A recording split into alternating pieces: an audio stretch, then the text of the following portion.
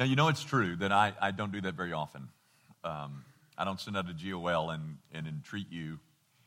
But here's the deal I'll make you. I'm not sure how well this subject will be treated tonight. You'll have to make that call. But I think you will agree that the subject is of considerable importance. So that's why I wanted to make sure that, or at least I wanted to try and entreat you to be here.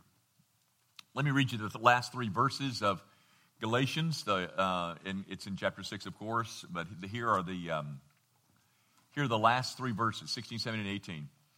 And as for all who walk by this rule, peace and mercy be upon them and upon the Israel of God. From now on, let no one cause me trouble, for I bear on my body the marks of Jesus. The grace of our Lord Jesus Christ be with your spirit, brothers. Amen. Guys, I want to call your attention to two words in those verses.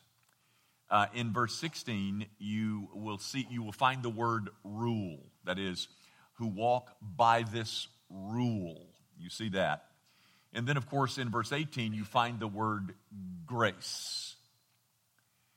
Paul does not see those two things as opposites, as enemies, as contradictory. Rules or rule and grace. Now, with that said, let me describe to you my motivation for doing what I'm about to do tonight and next week. On March the 21st of this year, it was a Wednesday night, and in my lesson that night, I made allusion to the parable in Matthew chapter 25, the parable of the talents. You know, one had 5 talents, one had 2, and one had 1, and the 2 did really well, and the guy with 1, he didn't do so good. And in my treatment of Matthew 25, I drew your attention to verse 24. In verse 25, where the guy with the 1 talent who didn't do so good, he said, I knew you to be a hard man, reaping where you did not sow and gathering where you scattered no seed, so I was afraid and I went and hid your talent in the ground. And I drew your attention to that text, and I made a comment or two about it. And afterwards, after I was done and I had directed you to where the desserts were, I had 3 men, good men, solid men. They quickly responded in dismay about that Matthew 25. Or at least they were responding in dismay about my comments about that. I'm not real sure which. But they were all concerned to know how do you square that with grace? That is, this notion that Jesus is a severe man and expecting performance and entrusts things to you and expects you to use them and all that business. And their question was all pretty much the same. How do I square that with grace? And I have been waiting since March the 21st to say this to you tonight. I really have. It was really alarming to me. Either I had taught it so poorly that I left wrong impressions in your mind, which is always a possibility with this guy, or a second possibility is that grace is still a mystifying concept with you, or perhaps a variety of other slip-ups. I don't know. But I was alarmed at the quizzical nature of how do you square that with grace? What do you mean, how do I square it with grace? I mean, it's in Matthew 25. Jesus did say it. Why do I need to square it with anything? So I thought it wise, back in March, I thought it wise to come back to this subject, not to the parable of Matthew 25. I thought it wise to come back to this subject, that is the subject of grace. And I was prompted by this closing passage, especially this close juxtaposition of 2 words, rule and grace. Those two things are pretty much in the same sentence or in a sentence right next to it. And Paul saw no inconsistency there. Now, tonight, what I want to do is try to give you some kind of help, I hope. I said that I'm concerned for your spiritual safety, and I said that in the GOL, and I am. I mean, guys, you've got to get this, and what I want to talk to you about tonight, and I hope I'll make it clear enough for you, and if not, come back next week, and I'll try again. I'll try to do better next week. But this is important. I want to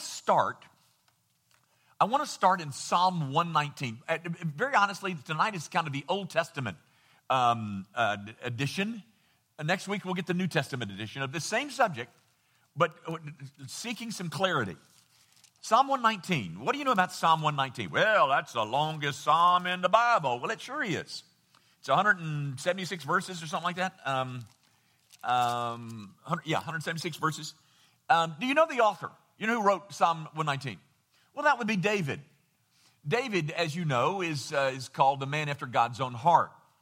He wrote this psalm. It's a brilliant psalm, and it's. I want to read you the first 8 verses. I want to do it pretty quickly because I'm not going to comment much. But he starts by saying, "Blessed are those whose way is blameless, who walk in the law of the Lord.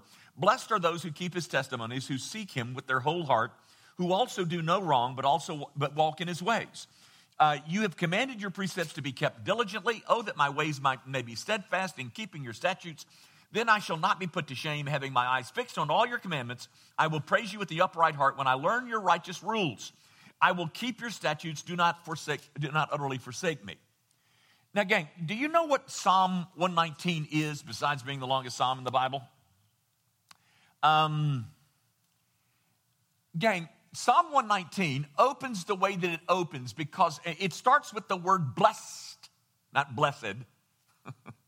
We don't say parked. It's blessed. You learned that blessed when you were in the Methodist church, but it's blessed. But it opens with blessing because the psalm, ladies and gentlemen, is the very definition of blessedness. That's what the psalm is giving you. I brought this Bible because it has some notes in it, and I just wanted to read one sentence out of the note in the bottom of it. It says, "This psalm celebrates the gift of God's Torah, or covenant instruction, as the perfect guide for life." This is a psalm about blessedness. And ladies and gentlemen, in this one psalm, the word rules appears 17 times. When the man who is after God's own heart got ready to define blessedness, he mentioned rules 17 times. That's not to mention how many times he used commandments or law or statutes. I didn't even add those up. He is giving you the perfect guide for life and the perfect definition of blessedness, and woven into it again and again and again and again and again and again is the notion of keeping righteous rules. So, ladies and gentlemen, any definition of grace that you might have that leaves you uncomfortable with rules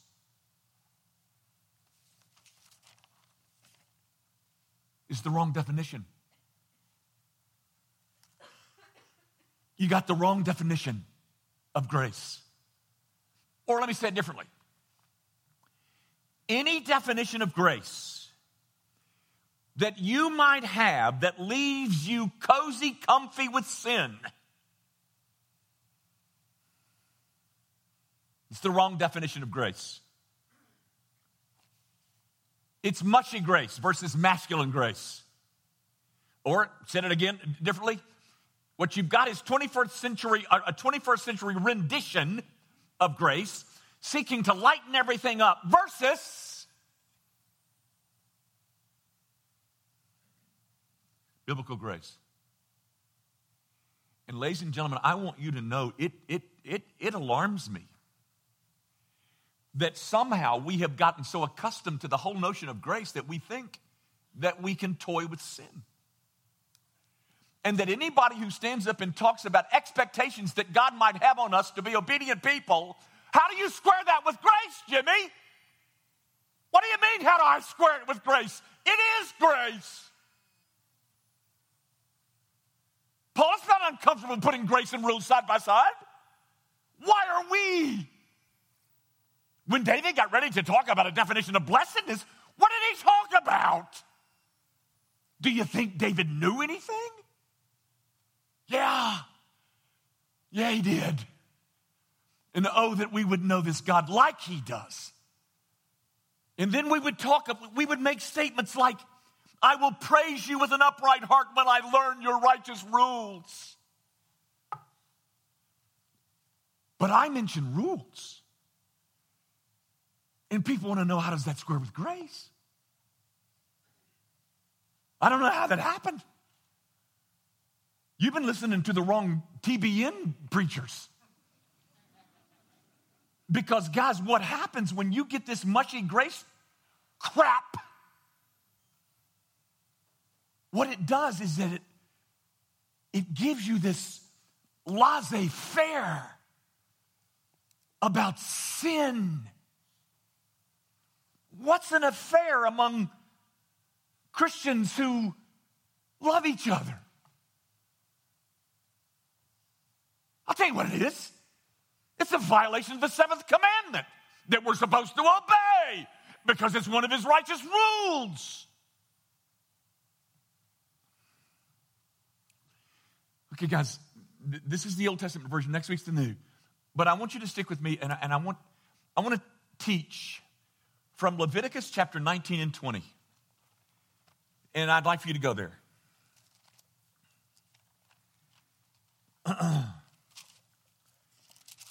We got to hurry, and there are miles to go before we sleep. Let me read you the first 4 verses of Leviticus 19, and you'll just have to come back and read it again to yourself.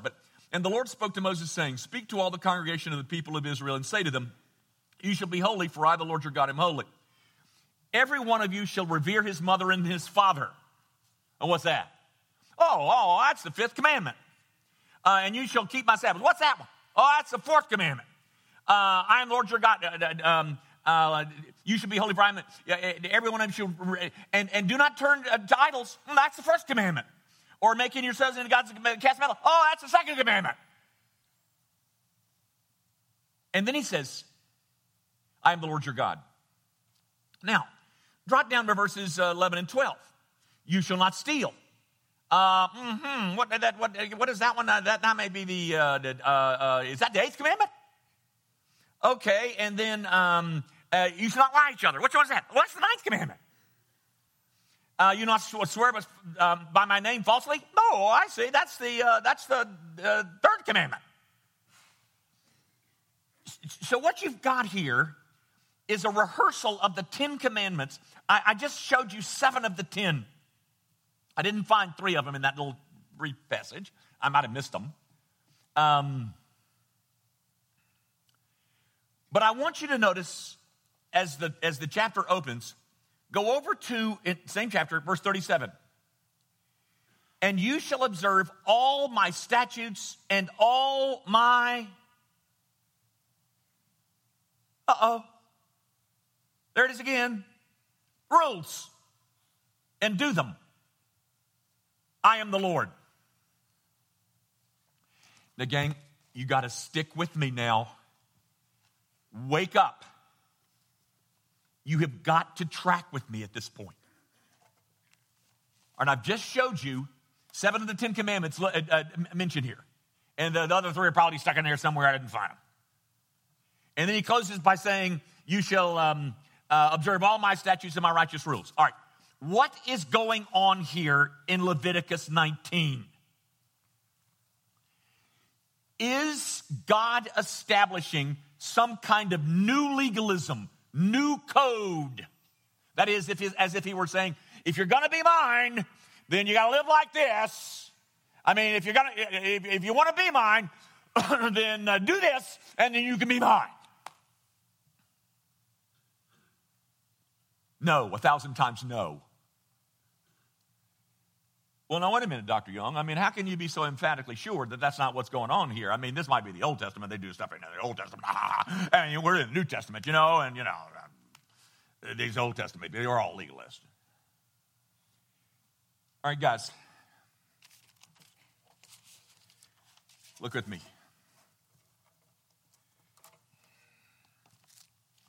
Verse 3. Every one of you and his mother and father and sheep, I am the Lord, your God. Do not turn idols to make God. I am the Lord, your God. Verse 14. But you shall fear your God. Verse 25. I am the Lord, your God. Verse 31.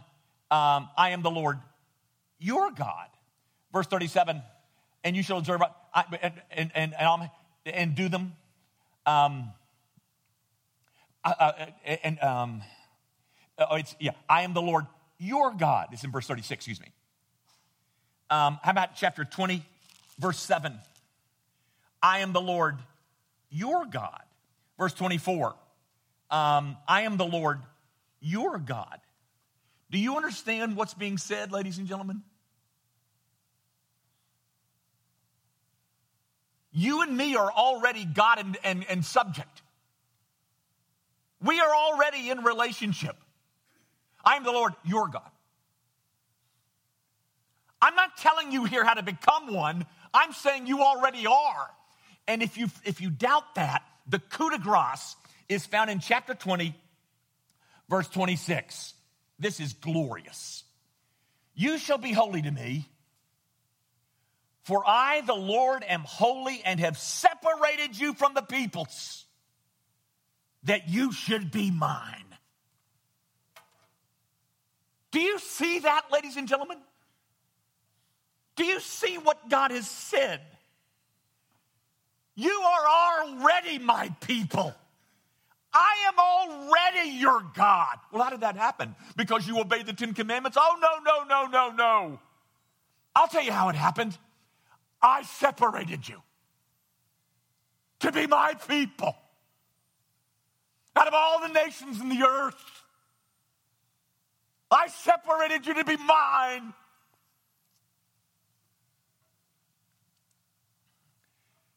You know how this happened? How we came to be in a relationship with this God? Sovereign grace. Where God comes and gets us and separates us from all humanity. Now, as such,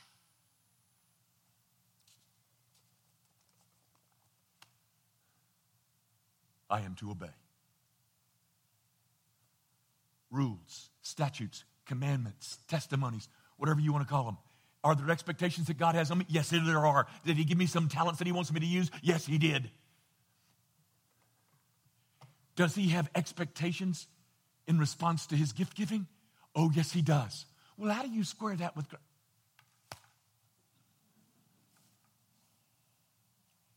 Ladies and gentlemen, those are not enemies.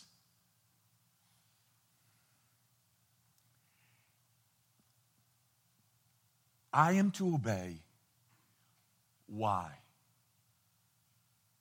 So that I can gain a relationship with God? Nonsense. I am to obey because I am already in a relationship with that God, a relationship that was born and begun by sovereign grace.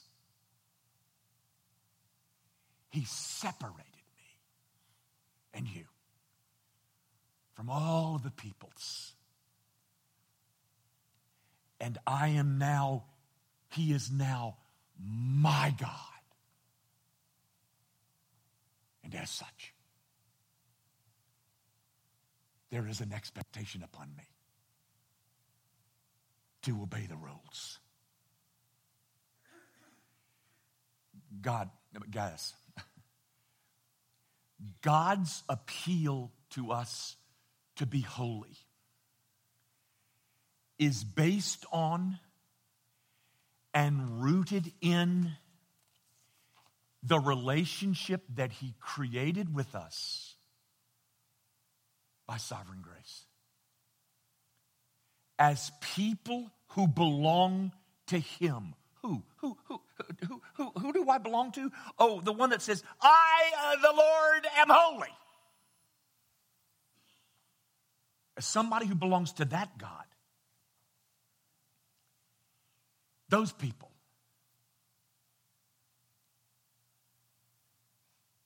They live like this. Gang, these commandments that you find listed in chapter 19 and 20, those are not stipulations of a contract.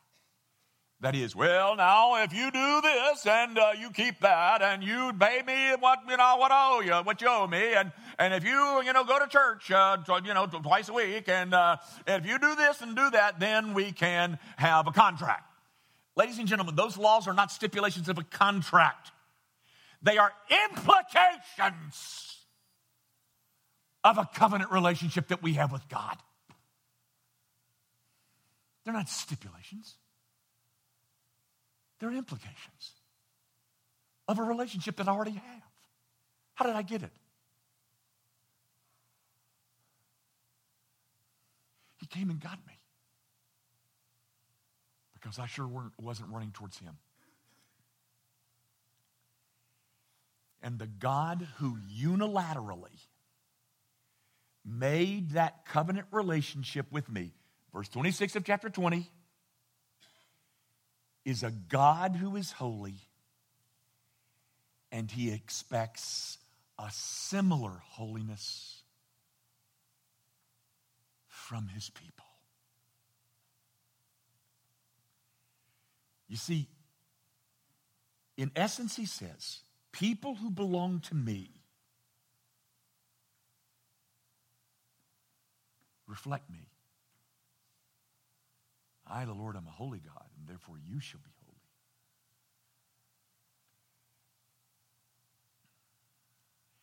And what does holiness look like? Well, I'm sure we could say a lot, but it starts with this.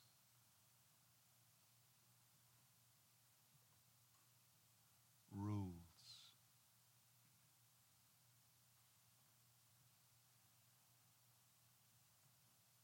Why do we revolt at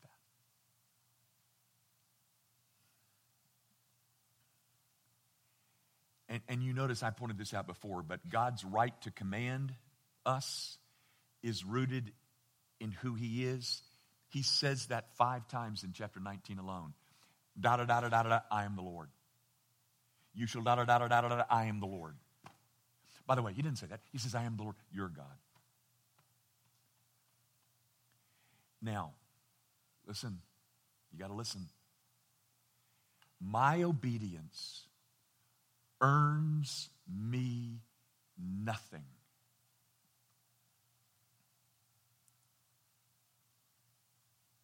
But it is required.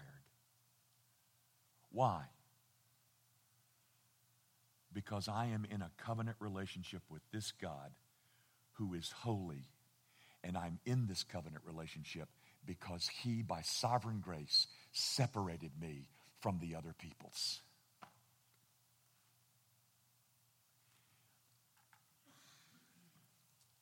And may I add this too, just to maybe speak peace. My security as one of his is not found in my obedience. As if, well, if I stop obeying, he's going to kick me right out of the family. If I get a DUI, I'm lost. I'm a goner. My security as one of his, is not rooted in my... Listen to this, guys. For the Lord will not forsake his people for his great name's sake, because it has pleased the Lord to make you a people for himself.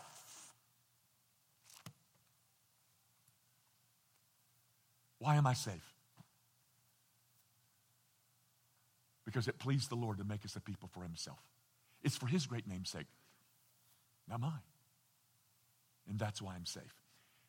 Guys, let me show you one other thing, and I'll try to get this over with.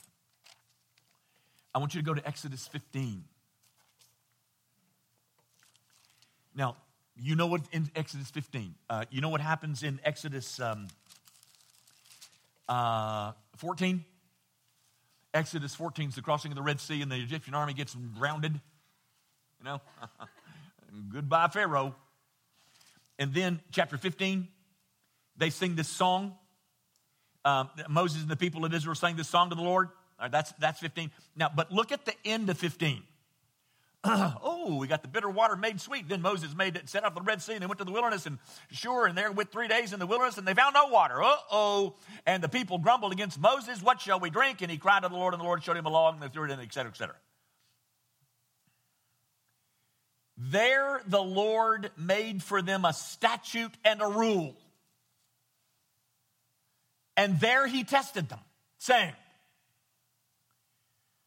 if you will diligently listen to the voice of the Lord your God and do that which is right in his eyes and give ear to his commandments and keep all his statutes, I will make you one of my sons and daughters. Is that what that says? Why doesn't it say that? Because they already are.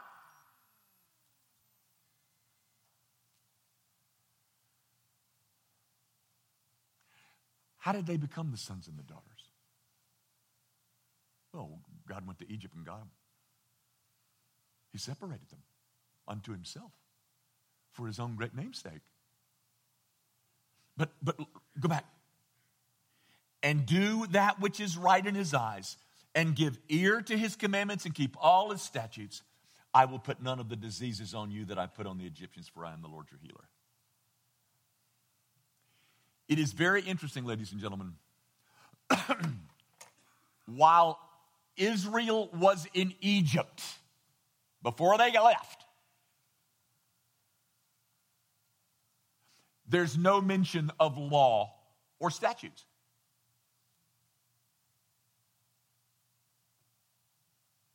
Now they've been brought out.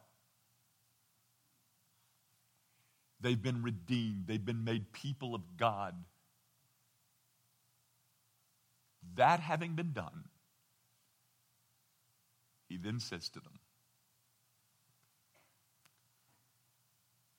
obey me, because I am the Lord your God.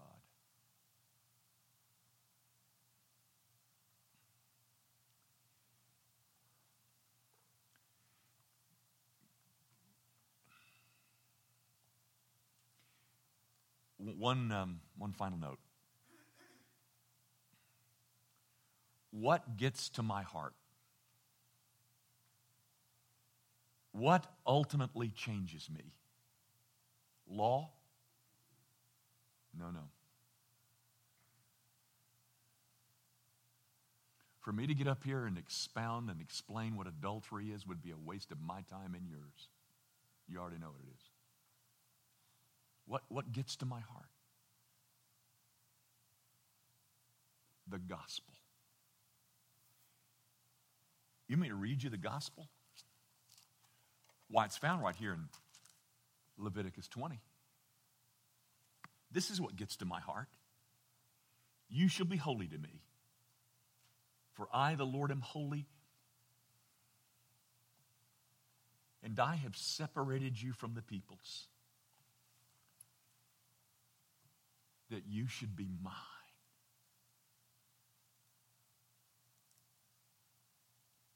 Does it move you that God calls you mine? Gang, the only time any of us are ever going to get an appetite for holy living is when we come to the place when we realize what God has accomplished in sovereign grace to bring us to himself. And then we would get cozy and comfy with sin.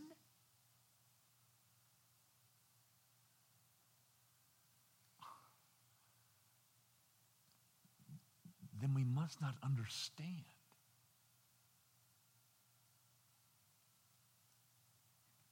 grace.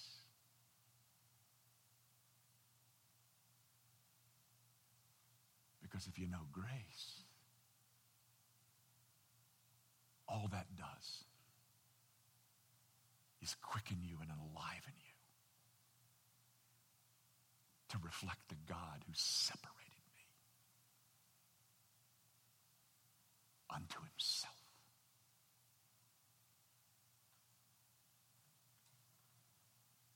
Ladies and gentlemen, I'm not here to square obedience and rules with grace.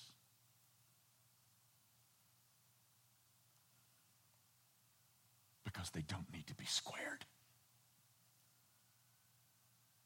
They're not enemies. And they're not contradictory. I'll leave you with this.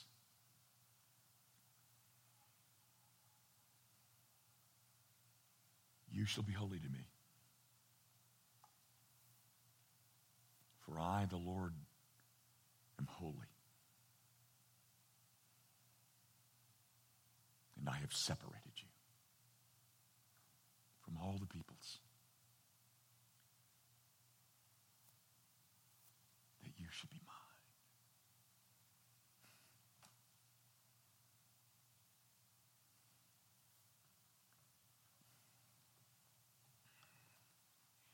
Our Father, would you use my vain babblings to clarify for your people, that we might not get sucked into this thing that is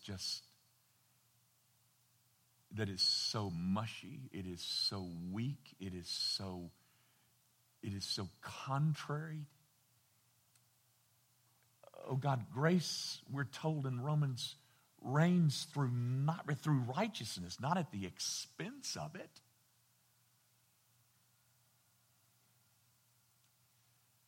Teach us, oh God, the great beauty of what you have accomplished in our souls to make us who we are. And that's the thing that will ultimately change us. Not law, but the beauty of the gospel. And we ask it all, of course, in Jesus' name. Amen.